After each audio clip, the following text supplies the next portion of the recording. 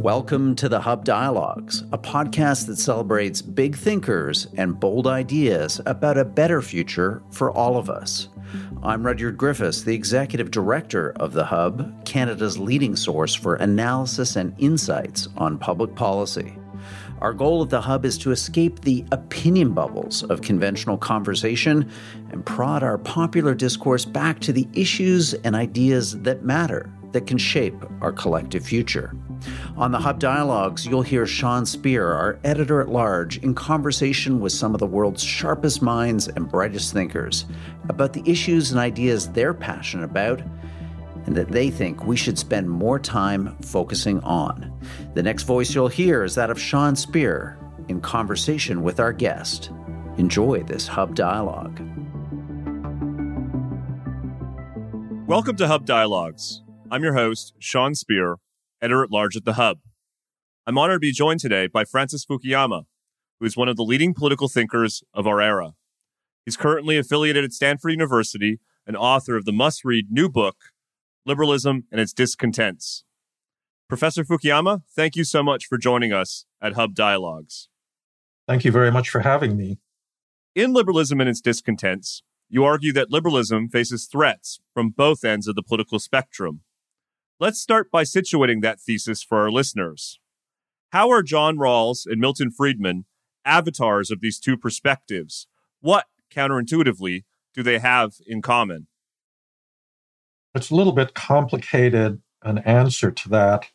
I think that they've been seen as avatars of a certain kind of liberalism on both the left and the right, but I actually think that they're representatives of a distortion or a deformation of liberalism that accounts for some of the reasons that people are unhappy with the doctrine right now.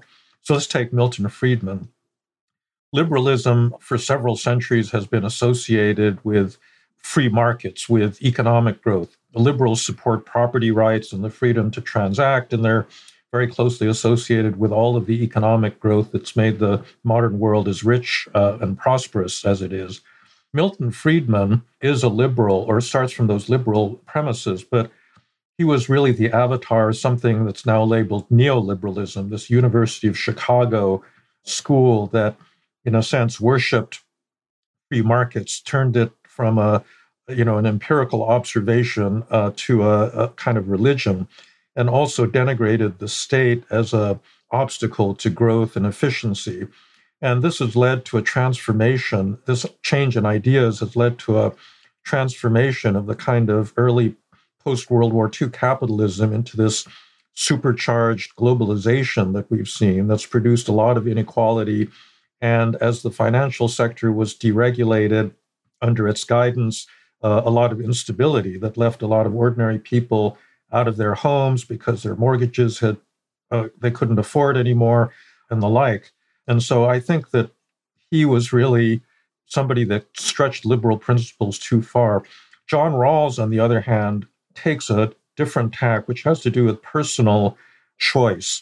So liberals want to protect individual autonomy. That is our ability to make basic choices in our life about where to live, what kind of work we're going to do, who we're going to marry, what we're going to believe, and the like.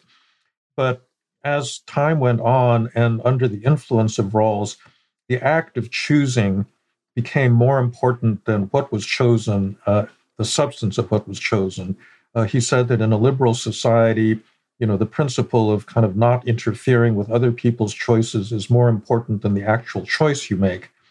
And so, it led to a forgetting about the ends of why people want to live in liberal societies. They don't want to be free from religion. A lot of people actually want to be able to freely practice their chosen set of religious beliefs, or they want to live in a particular cultural tradition and the like. And Rawlsian liberalism, is telling them, really, no, it's actually just the bare act of choice that's important, and not that you choose wisely or that you act virtuously and that sort of thing. So once again, I don't think that this is genuine classical liberalism. I think that this is, in a sense, a deformation of some of those classical liberal ideas. So we've, in effect, been pulled to the right in the form of a kind of overreach of economic liberalism and pulled by the left in the form of an overreach of cultural liberalism. Yeah. Let me take you up on the title of the book in the sense of discontent and disillusionment of liberalism. How much of it, Professor Fukuyama, is a reflection of liberalism failing to deliver the goods, so to speak, versus the fact that liberalism is kind of boring? I think, for instance, of young people in search of intellectual and moral stimulus. One wonders if so-called wokeism on one hand and post-liberal conservatism on the other hand aren't signs at some level of intellectual boredom. What do you think of that proposition? Well, I think that both of the phenomena that you pointed to are correct. So no liberal society has ever fully delivered on its promise of the equal treatment of all people under the law, right? And we see this in the United States where, African Americans are incarcerated at much higher rates than whites and so forth. And so that's a failure to live up to your promise. On the other hand, I do think that, the dissatisfaction with liberalism does have to do with the fact that, liberalism deliberately lowers the sights of politics. It says we're not going to focus on, a clearly defined common good. We're not all going to be pulling together. Everybody gets to do their own thing and make decisions for themselves.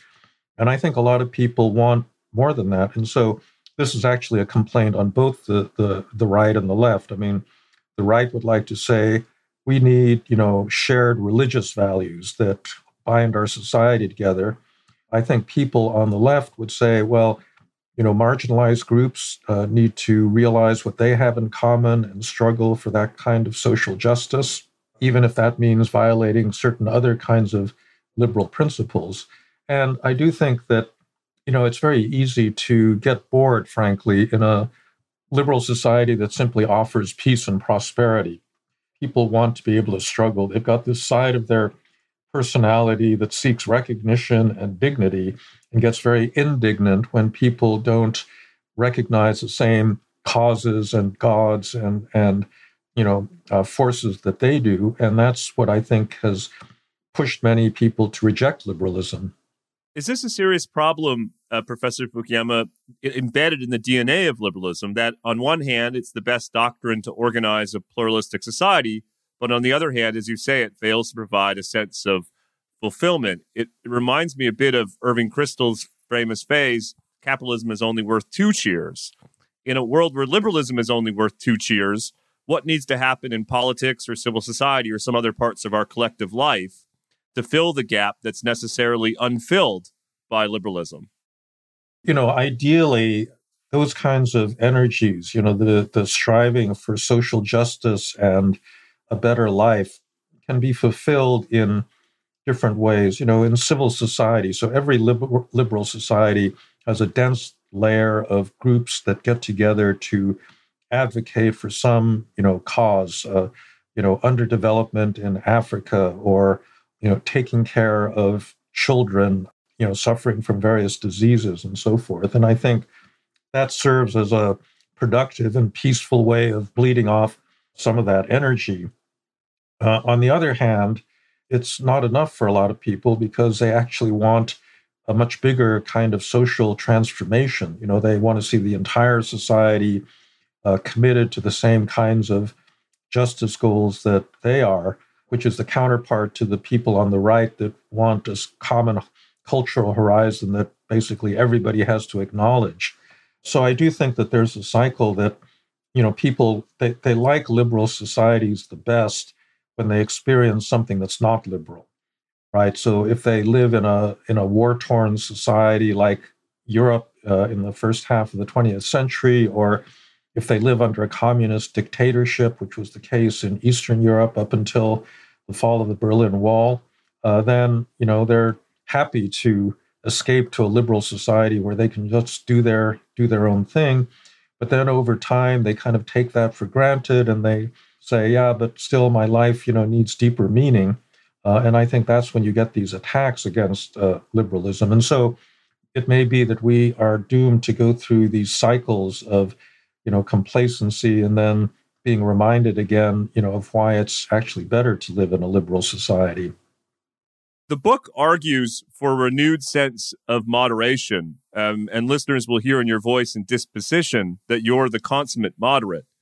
But there are a bunch of forces working against moderation these days, including, of course, parts of social media. How can we get back to valuing moderation in our society? How can we wrestle control of our politics from the political extremes? Well, that's a really tough question, because I think the polarization and extremism is driven by a lot of different forces. So as you suggest, the rise of social media is one factor where, there's a value placed on virality and offending people and saying things that you wouldn't say in a civil conversation, face to face. And I think everybody is wrestling with how to deal with that. I think that content moderation has kind of risen to the top of the agenda for a lot of these big internet platforms, but we've got a big problem deciding on who it is that decides what's acceptable speech and what's not, because liberals are, committed to freedom of speech. And it's, not clear that we want the government to be setting these standards, but it's also not clear that we want these big internet platforms to be doing that either. So I don't know what the solution to that in particular is. I think that most technologies have challenged the political order when they were introduced. Even things like, the printing really launched the Protestant Reformation, which was very disruptive, in Europe, and radio launched the careers of Mussolini and Hitler, and that also had a devastating effect. And so, I think we have to go through this process of social learning to see how we deal with those challenges posed by these new technologies.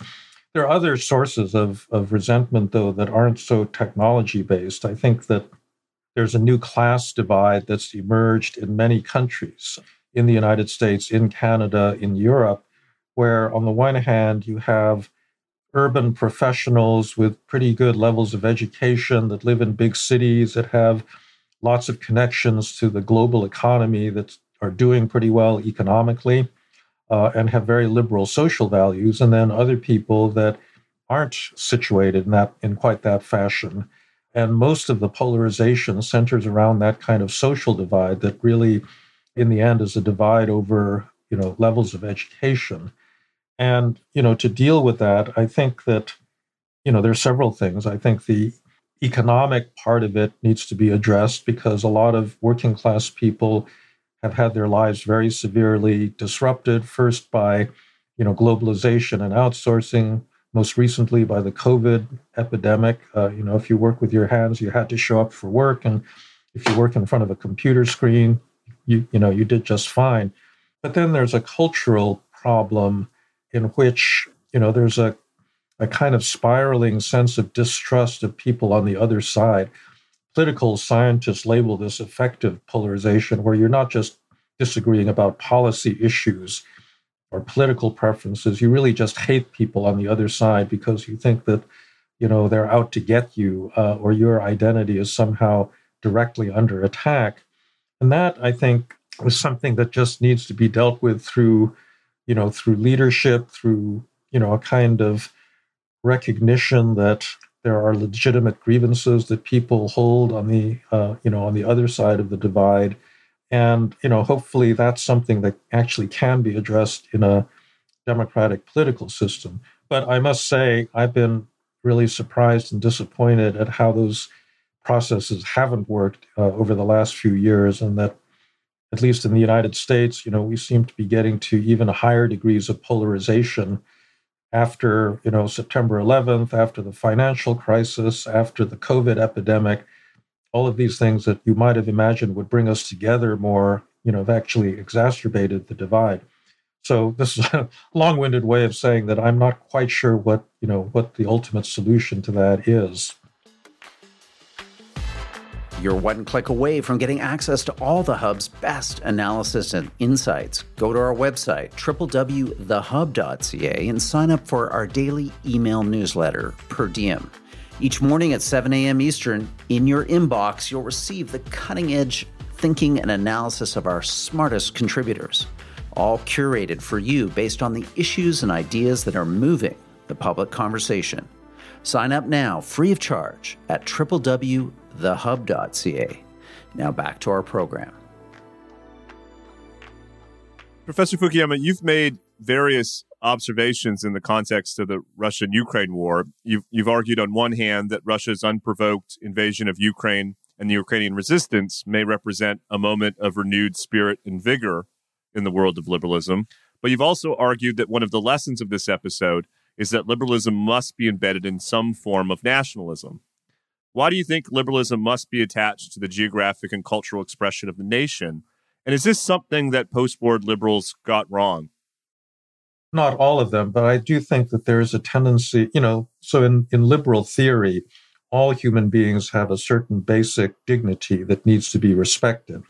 And so human rights are not things that simply exist within one territory, like, the old idea about the rights of Englishmen. Human rights are rights that apply everywhere in the world in theory. And that leads a lot of liberals to say that they're citizens of the world and that they care as much about, what happens to people, in Bangladesh or in, Uganda as much as, their neighbors in a rich liberal society. And I think that that's problematic in two senses. I mean, first of all, just given the way people are emotionally, there's very few people that are genuinely citizens of the world. Everybody, cares most about people that are closer to them. And the nation is really kind of the largest unit of social solidarity that really provokes, a very strong emotional response of patriotism and loyalty and the like. The other issue is a kind of practical one, that the nation remains the political unit that controls violence, legitimate violence, right? It's really only nations that are able to field armies and police forces that ultimately are, if they're legitimate and they're democratically legitimated, they're the ones that keep order, defend the community, and most importantly, enforce those rights. Liberal rights are kind of meaningless unless they're enforced, and you need a nation to enforce them.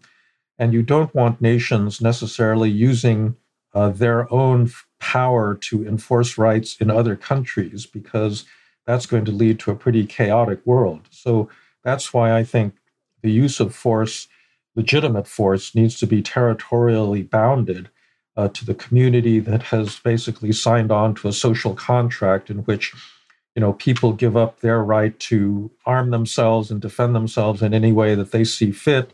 They give it up to a state that promises to defend them through police power and the like. And again, that's all centered on nations and not on other kinds of entities. As we have this conversation, the Russians are bogged down, and one of the ways in which they're reacting is a strategy of devastating destruction and the targeting of civilians.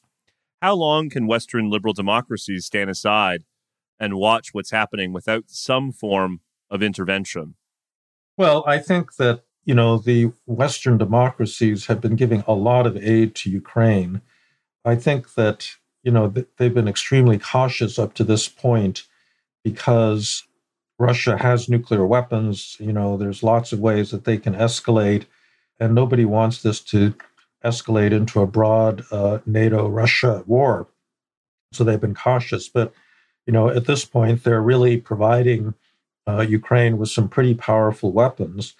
My personal opinion is that this stalemate is not going to go on for much longer. I think the Ukrainians are very likely to push the Russians out of the areas that they occupied after February 24th, and that's likely to happen in the coming weeks. But, there is this moral problem that it's really only Ukrainians that are dying, and they're dying in the tens of thousands in a fight that is really, in which they're bearing a cause for all of us, because Russia doesn't just threaten Ukraine, it threatens, every other country in Europe, and it threatens the very idea of democracy, because that's something that Putin has, criticized. And, he's one of the leading proponents of a non-democratic alternative. So his success would be very bad, I think, for everybody. And so that, I think that does raise a great moral dilemma that, it's the Ukrainians that are bearing this broader burden. Professor Fukuyama, if I can come back to the topic of liberalism being somewhat boring, the book does an extraordinary job of providing a museum to liberal thinking.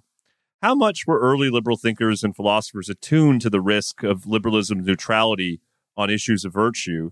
Or did it not occur to them because they were writing in an age of such high levels of religiosity? Well, I think a little of both. I mean, certainly the early liberal thinkers grew up in worlds that were basically theocratic. You had established churches, and in Europe, the authority of Christianity was really unquestioned by anybody. And so to argue for religious tolerance was actually quite a risky thing to do. But I think it's precisely for that reason that they made those arguments, that liberalism was born at the conclusion of the European wars of religion, when Protestants and Catholics, or different sects of Protestants, had spent, the previous 150 years killing each other. In the 30 Years' War, in the beginning of the 17th century, Germany lost maybe a third of its population in this kind of conflict. And so the deliberate effort to lower the objectives of politics was undertaken by people that lived through that. Thomas Hobbes is not generally understood to be a liberal, but he really is the father of the idea of the universality of the right to life.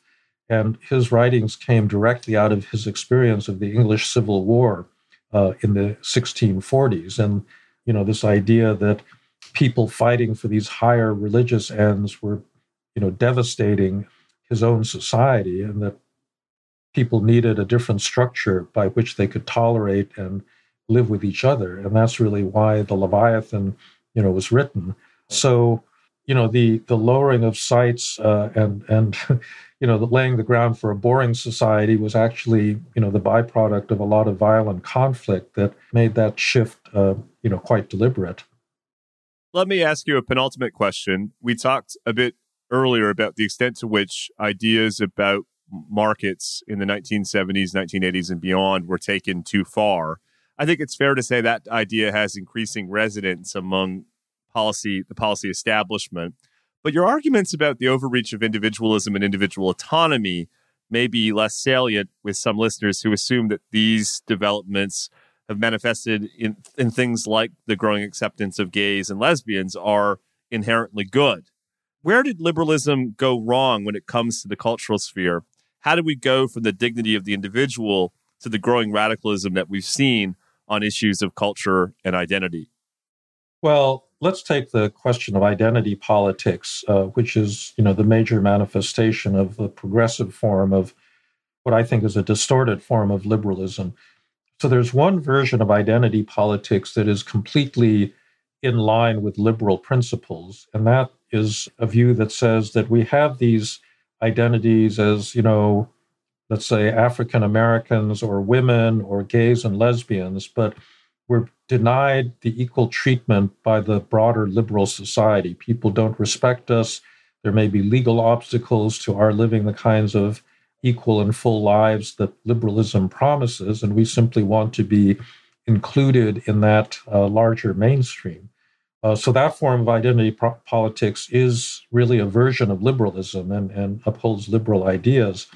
But some versions have actually turned anti-liberal, where people have said, well, actually, because we are members of these marginalized communities, the experience is really not commensurate with anyone outside of our community has experienced.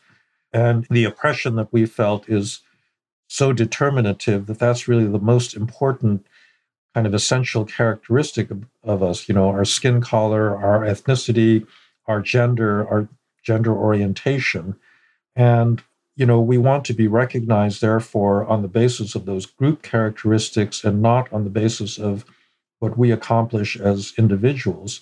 And that, shifts over into something that is not liberal, because one of the fundamental building blocks of liberalism is this idea that we are judged as individuals and that we have this fundamental equality underneath the, what liberals regard as superficial characteristics of skin color and economic status. We have this moral core that makes us all human beings. And, there is a tendency on the cultural left to deny that universality in favor of a social justice that would, recognize people first and foremost as members of particular groups.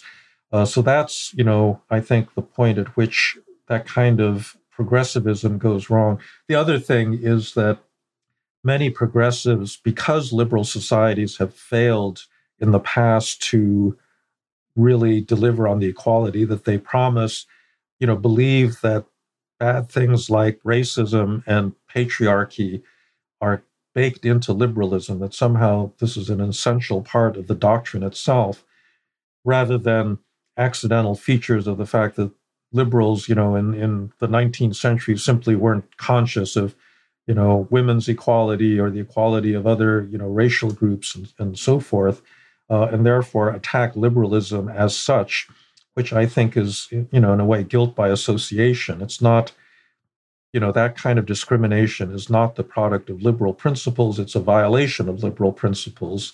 And it's something that liberal societies have been able to correct over time. But, many people continue to believe that it's something deeply rooted somehow in liberal ideas. And that, I think, is also wrong. That sense of a time horizon is a good segue, Professor Fukuyama, to my final question. In a recent Wall Street Journal essay, you make the case for the, quote, arc of history. What do you mean? And how, as a society, can we minimize what you describe as, quote, discontinuities along the way? Well, that article harks back to my original End of History, both the article and the book, The End of History and the Last Man. And, a lot of people have completely misunderstood the meaning of history as I was using it. A lot of them didn't bother to actually read what I had written. But, history is not just events happening. History is meant in this sense of history with a capital H, which you might otherwise call today modernization or development. And the question is, is there a kind of universal pattern of development that human societies have experienced over time? I spent a lot of time earlier in my career working on development issues. How do you create institutions in poor countries? Working with the World Bank and other development agencies. And, to me, the idea that there is not such a thing as history with a capital H is just ridiculous. I mean, if you go to, Guatemala or Myanmar or Nigeria or any number of other poor, disorganized countries with very weak institutions, you see that the quality of life is really different from living in Canada or Switzerland or the United States or Japan. It makes a big difference that you've actually industrialized and pulled yourself up economically so that your children don't die before they're 5 years old, so that you have the freedom, from kind of daily violence that is experienced by many people in the developing world. And that's what I mean by history. It's that journey from, let's say, Guatemala or El Salvador to Texas or California that represents the arc of history. And that's something very real, and it's something that, we need to understand. And we, for all the problems in the contemporary United States, people are not moving from the United States, to El Salvador and Guatemala. They're moving in the other direction. And, we need to think about why that is and what it is that, has made, the one society very different from the other.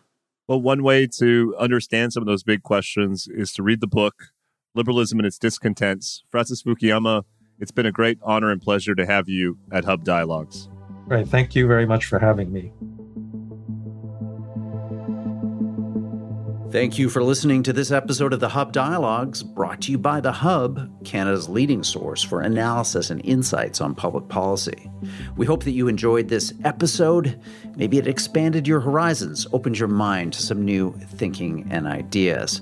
Please don't forget to share this episode with your friends and family, subscribe wherever you get your podcasts, and leave us a rating and review.